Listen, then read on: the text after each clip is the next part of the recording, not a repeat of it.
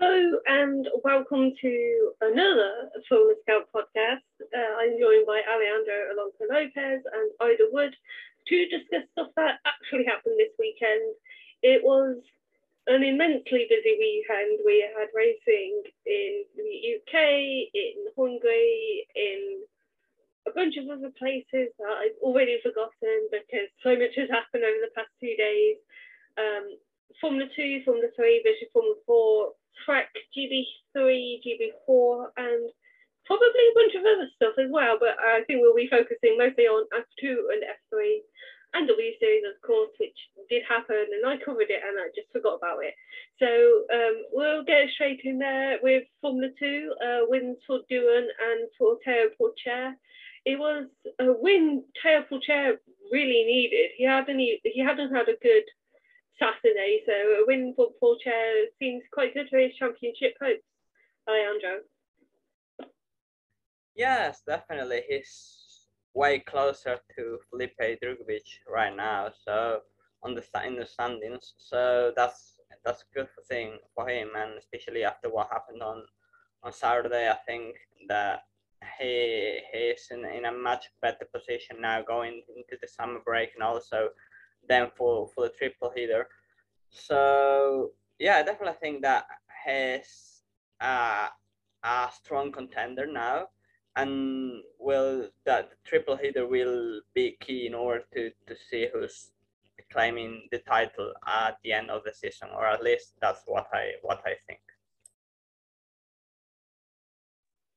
Not such a good weekend for Drogovic either. In race one, he had contact with in a quite a strange lap form contact with Logan Sargent and Dennis Hauger, which took Hauger out of the race, and Pourchaire also then found wide to try and avoid that drama. But then in race two, he only finished P19. So what happened to Drogovic? P9, sorry. What happened to Drogovic this weekend? I don't really know. I mean, he was fasting in qualifying. I think, wasn't he P3 or something like that? No, it was close to top three. I don't remember it exactly, but he was fast in qualifying, and he wasn't that slow either in race one, which I think he finished P4 or something like that. But in the if for the feature race didn't go his way, and it was a bad one for him. But as always, when you have 28 races throughout a season, you always have races that go your way, races that don't go your way, and races that are just average races. So as always, I always try to stay calm over this, and I don't really think it's a disaster for Felipe. Of course, the fact that Porsche won on Sunday closes the gap a little bit more than he would have expected probably, and makes things a bit more difficult for him.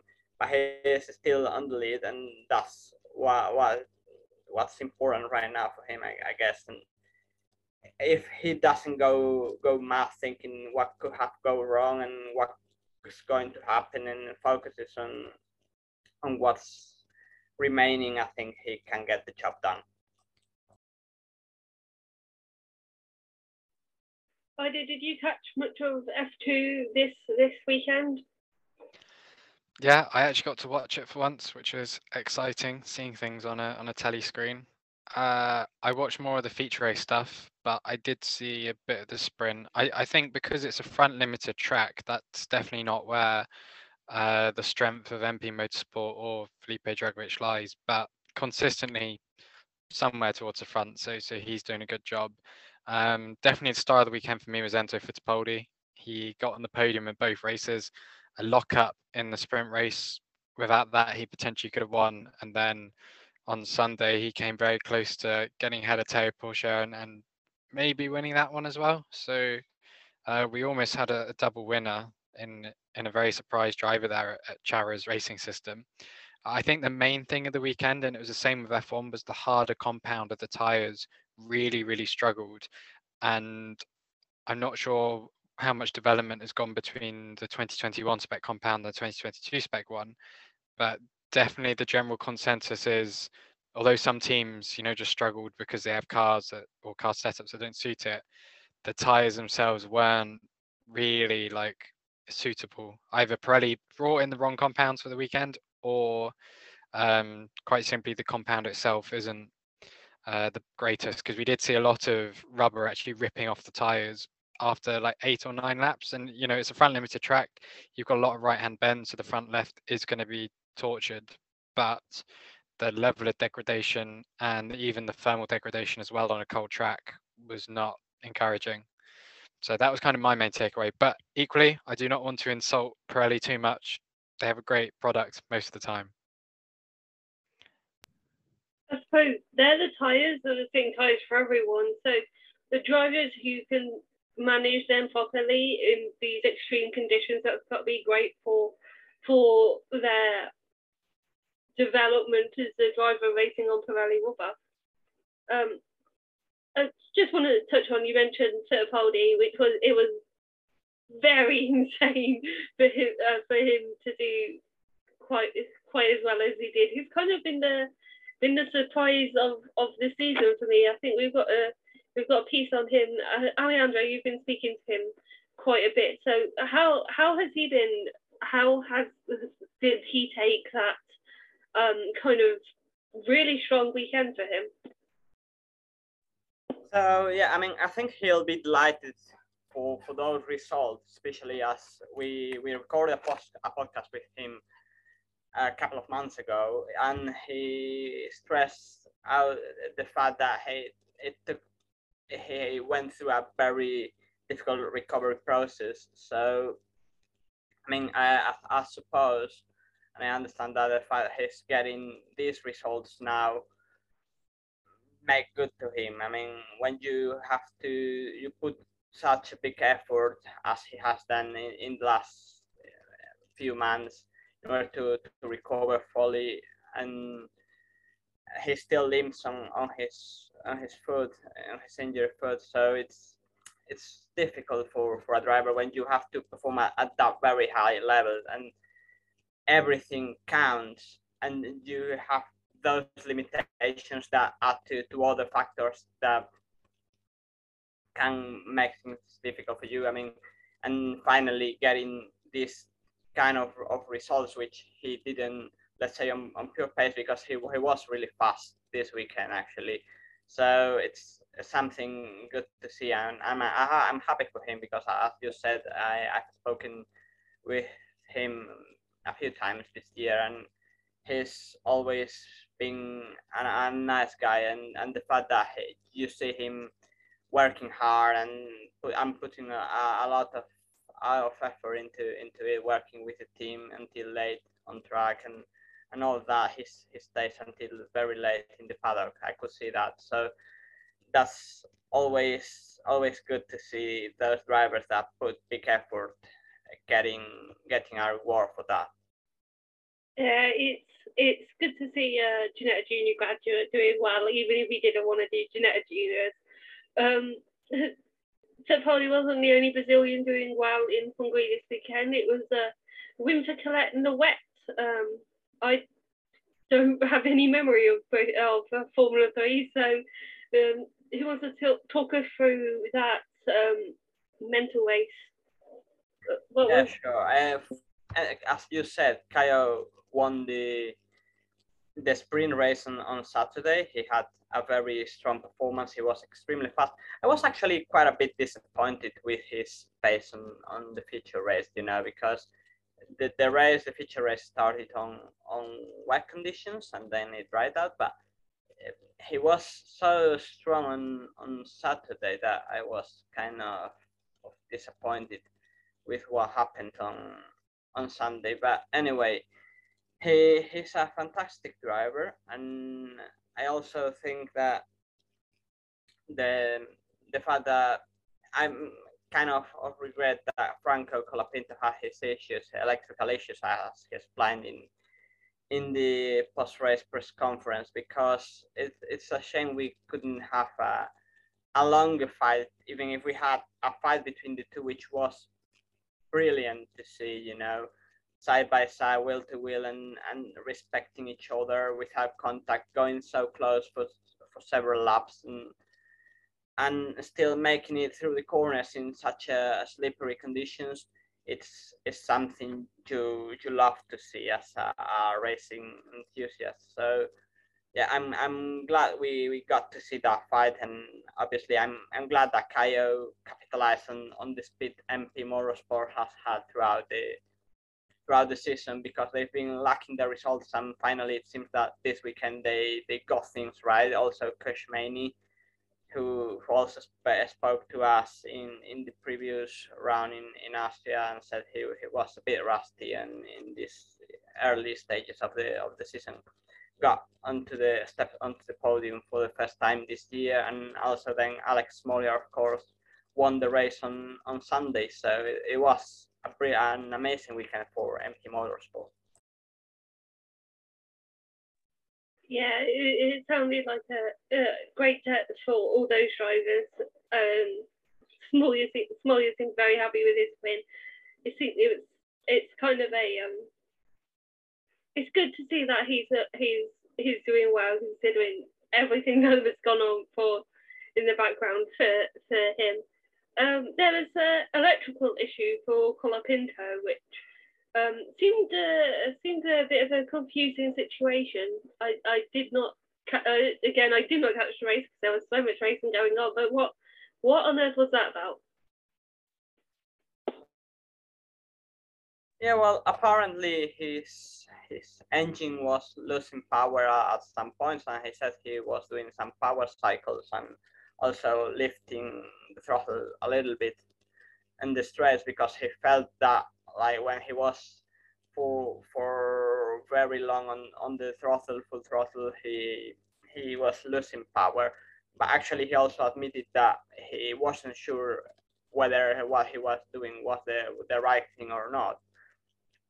But the fact that he kept his head down, kept pushing, and didn't lose his nerves throughout the race, when you have very close competition, it's very easy to lose it and actually put a wheel on the wrong place or something like that while doing all that stuff. It was a brilliant race from him, and yeah, we got to see some great stuff. Obviously, we also knew Colapinto from the previous seasons, and we knew he was a great driver. The fact that these things happen in racing in Formula 3, and drivers are able to manage those sort of situations just show how well prepared are drivers nowadays when they step up into a Formula 3 car. Yeah, for sure. Going into the summer break now, it's quite an interesting situation in Formula 3, whereas in F2 we have one like clear leader and then people trying to catch up. In F3, now we have Isaac Kadjar and Victor Martins equal on points. Arthur Leclerc not all that far away from them. And how is this good for F3 to have this sort of title fight? No one or even two people kind of like running away with it at the front of the order, or does it kind of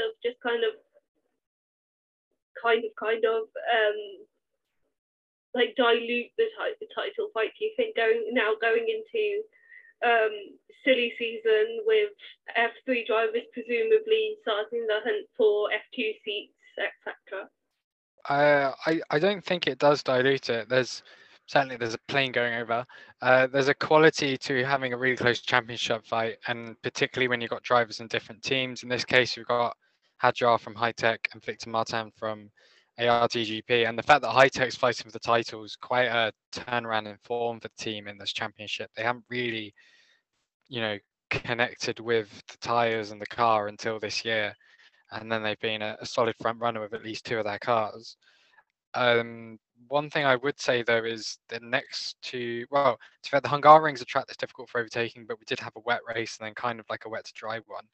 Then Spa, you do have a lot of slipstreaming, but after that Zandvoort, where there's barely any overtaking. So qualifying performance is really probably going to be the key indicator for who wins this title now. The fact that they're already level going into the final 3 rounds.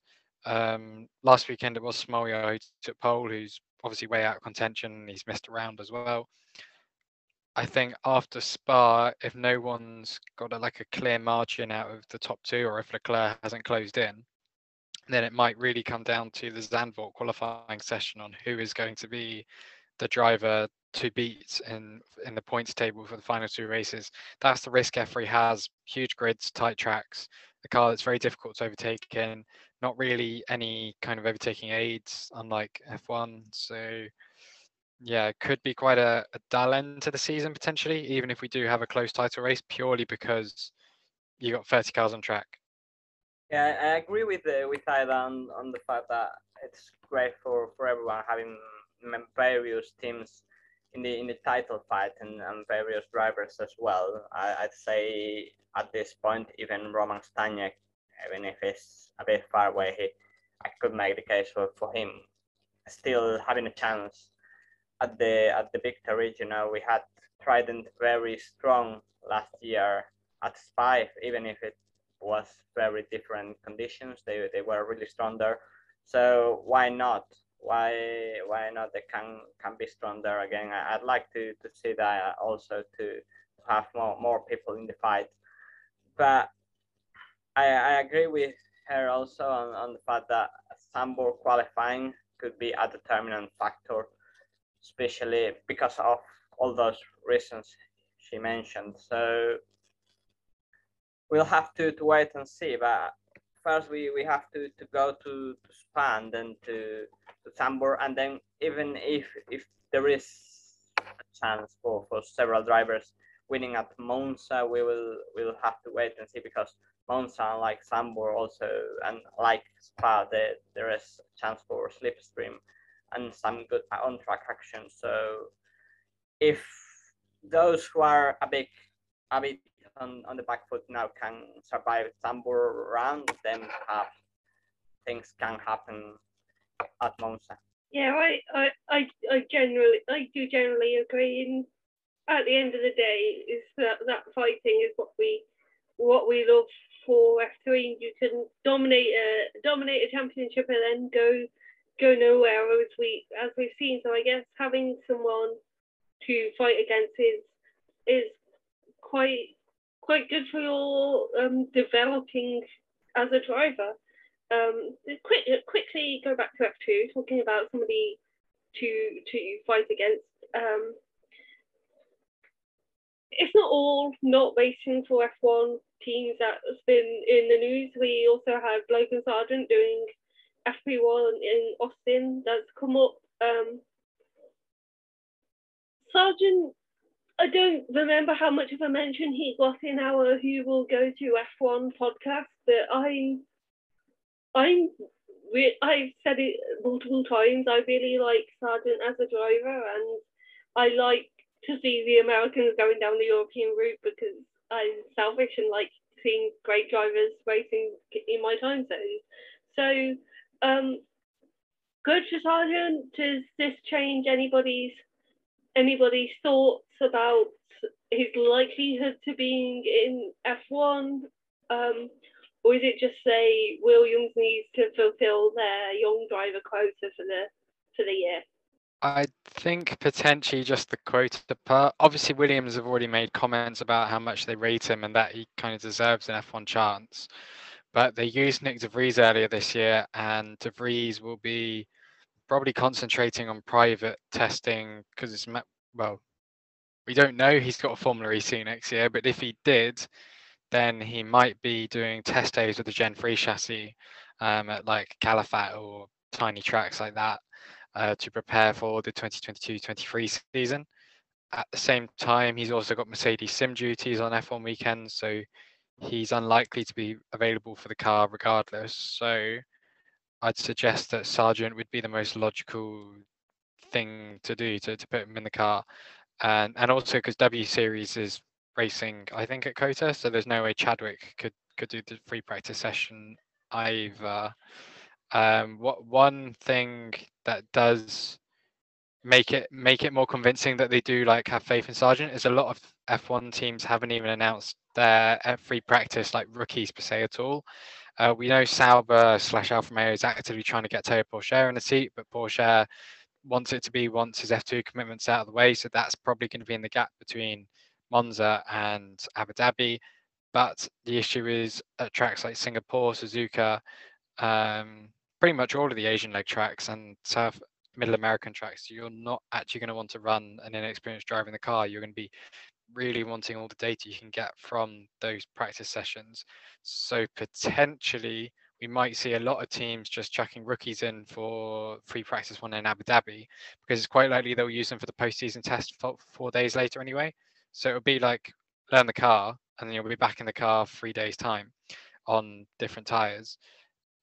The fact that Sargent has been announced prior to, most teams deciding their strategies on this would indicate that Williams has some kind of plan for him. But based off other F1 teams' behavior, based on the inability for a lot of F1 teams to even get juniors into F1 at the moment, it's highly unlikely that it's actively with a 2023 seat in mind or even 24 seat. It's probably a combination of PR because he's American and it's American track. Not sure if he actually knows the track, but when he joined Williams, when he was signed by them last year, he did like a photo shoot at COTA. And also he's probably not required for sim duties that weekend either. If they've got, I'm thinking maybe like Harrison Scott actually could be doing sim duties. So Sargent's free to go to COTA.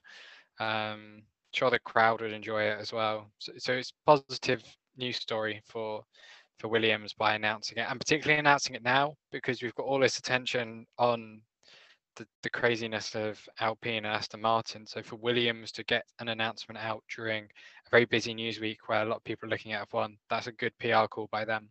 Presumably Sargent's also signed a McLaren contract that we're just waiting to hear about. But Alejandro, your thoughts on Sargent? He doesn't seem to have done too badly in F2, but he hasn't been the runaway leader, shall we say. So your thoughts on his FP1 chances, I guess?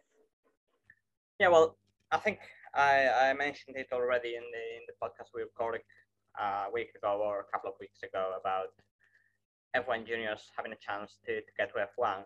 And I think that I rate him very highly, to be honest. I think he's an extremely fast driver, especially over one lap. And he was having a very good momentum coming into France with those 2 consecutive feature race wins. Well, one of them on track, or one of them because of the stewards' decisions, but it's wins anyway, and you get points for that. So, but then he had the technical failure in France, and also this weekend it didn't go his way either. So it might have lost a bit of momentum, but anyway, he's a great talent, and the fact I've been actually surprised that he's been announced so early, and just with all this Fernando Alonso, Oscar Piastri mess going on, that he has been announced in the middle of that has surprised me a little bit. But it's always good to see drivers and drivers, and especially Formula 2 drivers, announced for pre-practice sessions in Formula 1. Especially because last year when we had this rule announced, lots of people hoped that it would prompt Formula 2 drivers into Formula 1 seats during the Formula 1 weekends. And it hasn't been like that, which I understand, because obviously Formula 2 drivers, and especially with this year's schedules, have their own commitments, and going from one paddock to the other and switching cars, it's a difficult thing, as Juri Vips mentioned when he had his FP1 outing. So yeah, as I just said, I could see many drivers doing their FP1 in Abu Dhabi, or no, or also in the American tour. I mean, Brazil, Mexico, also the United States of America. We had all those 3 races last year, and we didn't have Singapore or Suzuka. So I think it's going to be more unlikely that we see anyone stepping in there. Perhaps and I'm not saying it's going to happen. Perhaps a big perhaps Ayumu Iwasa in Japan, if Honda wants to put him in the car, but it's highly unlikely in my opinion, and I think it's going to be easier to see Formula 2 drivers driving Formula 1 cars in either Brazil, Mexico, or Texas. I think Abu Dhabi is probably the most likely. I remember Jack Aitken a couple of weeks ago was saying like you want to be somewhere that you know really well, and of the tracks that are left this year, Abu Dhabi is going to be the tracks that these junior drivers probably know the best because they've got the whole young driver test and things like that. Talking about Williams rookies, we had W Series this weekend, and for the first time this season, Jamie Chadwick didn't win. I know, it's incredible. It was Alice Powell, which is equally as exciting. W Series seems to be kind of missing that something to kind of make it interesting. I still don't entirely blame the series, given how exciting FRECA was for 5 years. It's just 5 years of existence. But yeah, it wasn't the most terrible of W Series races I've ever watched, and there were some good battles, and it was good to see Alice Powell back to winning ways. Alejandro, you have something to say?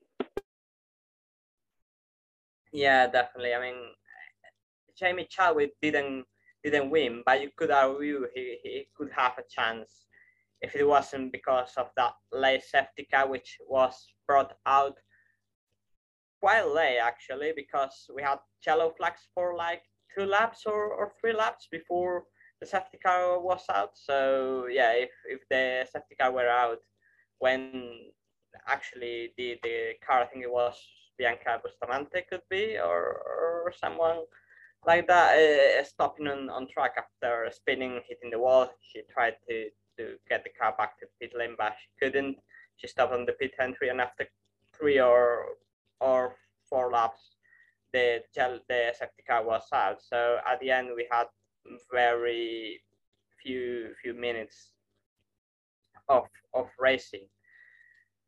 So yeah, you could really argue that the safety car were out earlier. She could have had a chance at the win, because she was really close to Alice Powell at some point after the race resumed, but she made a mistake out of turn 11, I think it was, and she ran wide, and therefore she dropped back a bit. But otherwise, she could have won the race. I think she was close, but it was also definitely very good to see other drivers winning in that series. Okay, I will move away from Hungary unless I've got anything to add on W Series. No, okay, I will move away from Hungary. In FREC, we don't have Roger here, which is a shame, because just looking at some of the news reports for FREC, it was quite a mental time. We had wins for Dino Beganovic and Gabriel Bortoletto. I really hope I got those first names right. And 16 drivers being penalised in one race for not tendering the pits on the red flag. And then another 3 drivers got penalised for different infractions, which I was just reading the news reports for this. You should go check that out, because it's the most insane news report I have seen in a long time. We also have some really good paddock work this weekend from Steve Whitfield, who was in who's always in the GP3 paddock, doing some really great stuff there. There were wins for Joel Granforth, Tom Leben, and Marcos Flack in GB3, and a hat-trick of wins for Nicholas Taylor in GB4. But a really weird situation with Luke Browning going on, with parts missing and unable to buy new parts and things like that. So definitely go check out that, because the very junior levels of motorsports is where the weirdest things happen, and the most fun things to look back on and say, when a driver doesn't announce for an F1 team, I remember when he was in such and such, and doing such and such. And in British Formula 4, we had wins for Joseph Loke, Georgi Dimitrov, and McLaren Junior Ogachukwu. Disappointing weekend for Alex Dunn, who for the first time this season didn't win a race, but he still leads by 49 points. So I don't think he leaves Scotland that unhappy. So that was what's going on away from Hungary. There was probably a bunch of other things that I've forgotten about because there was so much going on. Anything we should look out for on the website this week, sorry. There was lots of racing in America. We had Formula Regional Americas, United States F4, USF Juniors, and then supposed to have Formula Development, but that was cancelled. And then also IndyCar was in action at Indianapolis Motor Speedway. We had more silly season stuff going on there, and the latest in the Alex Palou, is he not going to McLaren for 2023 saga. Christian Lundgaard, who is another Alpine junior and was actually outperforming Piastri last year in the private test program, to our knowledge. He ended up finishing second, his first IndyCar podium on Sunday, and he's looking very close to securing a second year in the series with Rahal Letterman Lanigan Racing. So that's very good for him. I imagine his ties with Alpine might end permanently because he's kind of on like a loan thing at the moment. But like Callum Ilott, who, although was a Ferrari reserve, then went off into GTs and then Juncos, Hollinger Racing, IndyCar seat. So a lot of racing then. IndyCar's back in action again this weekend. I feel like they've been racing every weekend for the last like 5. On the streets in Nashville. Indy Lights will be sporting for the first time. I anticipate that's going to be utterly crazy because last year in the IndyCar race, we had Marcus Ericsson running over the back of someone, going into the sky, and then somehow winning the race. So Indy Lights drivers are not as skilled as Marcus Ericsson, so I don't think they're going to be as, successful if they then have those kinds of crashes. But ahead of the weekend, we've already had big news. TJ Speed has lost its one driver. It had 2 drivers about 2-3 weeks ago. Then Kiffin Simpson left to go to HMD Motorsports, and then now James Rowe Jr. has left to go to HMD Motorsports too, replacing, I believe, Antonio Serravalle. Tim Neff, who runs TJ Speed, says the team's still going to kind of be in the paddock. They're going to help engineer the Abel Motorsports car of Jacob Abel. You can probably hear geese up above me. I'm outside. So he's going to be basically, the team will be there, but they don't have any drivers. It's a bit confusing. And they've kind of declared that for next year, they're going to do Formula Regional Americas, and they're going to try and continue all their other programs and get into USF Juniors, which will have a new car. So keep an eye on Indy Lights just in case someone pops up in a TJ Speed car and we do actually have them on the grid. Otherwise, I think the series should have improved under Roger Penske when he brought the promotional rights to Indy Lights under the wing of IndyCar, which he also owns. It increased interest in the championship. A lot of people are like, oh, it's a renaissance for Indy Lights. They've gone from having 7 cars to 11 or something like that. But in reality, he's treated it like a business. He hasn't treated it like a racing series. The promotion of it's been awful. The PR, like the media and PR side, even like the live timing system has just been less reliable than it was in the past. And then we've had the first oval race of the year was only 2 weeks ago, which is really, really late in the calendar for a series that should be defined almost equally by its ovals and its street courses and its road courses. So that's a great shame for the series. I don't really see it getting any stronger next year, even though there's apparently a lot of interest with new chassis, new teams, maybe a team coming from Europe, but the series needs to sort itself out because a lot of the teams are not happy with how some of the things are being run there. We've also got ADAC F4 racing at the Nürburgring. Equally, a bit like Indy Lights, we've had drivers move teams in F4, and also we don't know who's really going to be on the grid because a lot of the Italian F4 teams did do Grand Prix rounds, but now because Nürburgring's not a Grand Prix track anymore, there's going to have no incentive to race there, so we might only have a grid of like 13 cars potentially, kind of like the Genza Motorsport quartet and those kinds of entries, Sauter Engineering and Design, and then supporting that Japanese F4, United Formula Ford at Brands Hatch and Castle Coombe Formula Ford 1600. So really, really niche stuff, basic club racing.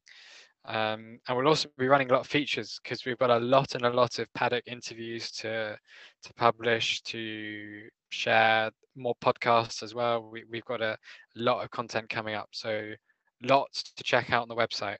Well, I think you've just sold it. So if you don't want to read about the 19 drivers getting penalties in one race, you've got plenty of other stuff to read about. Likely news, features and opinions on the fallout of silly season in senior series, as well as in its impact in various junior championships. Sign off now so you can go read all that and tune in next week for another Formula Scout podcast.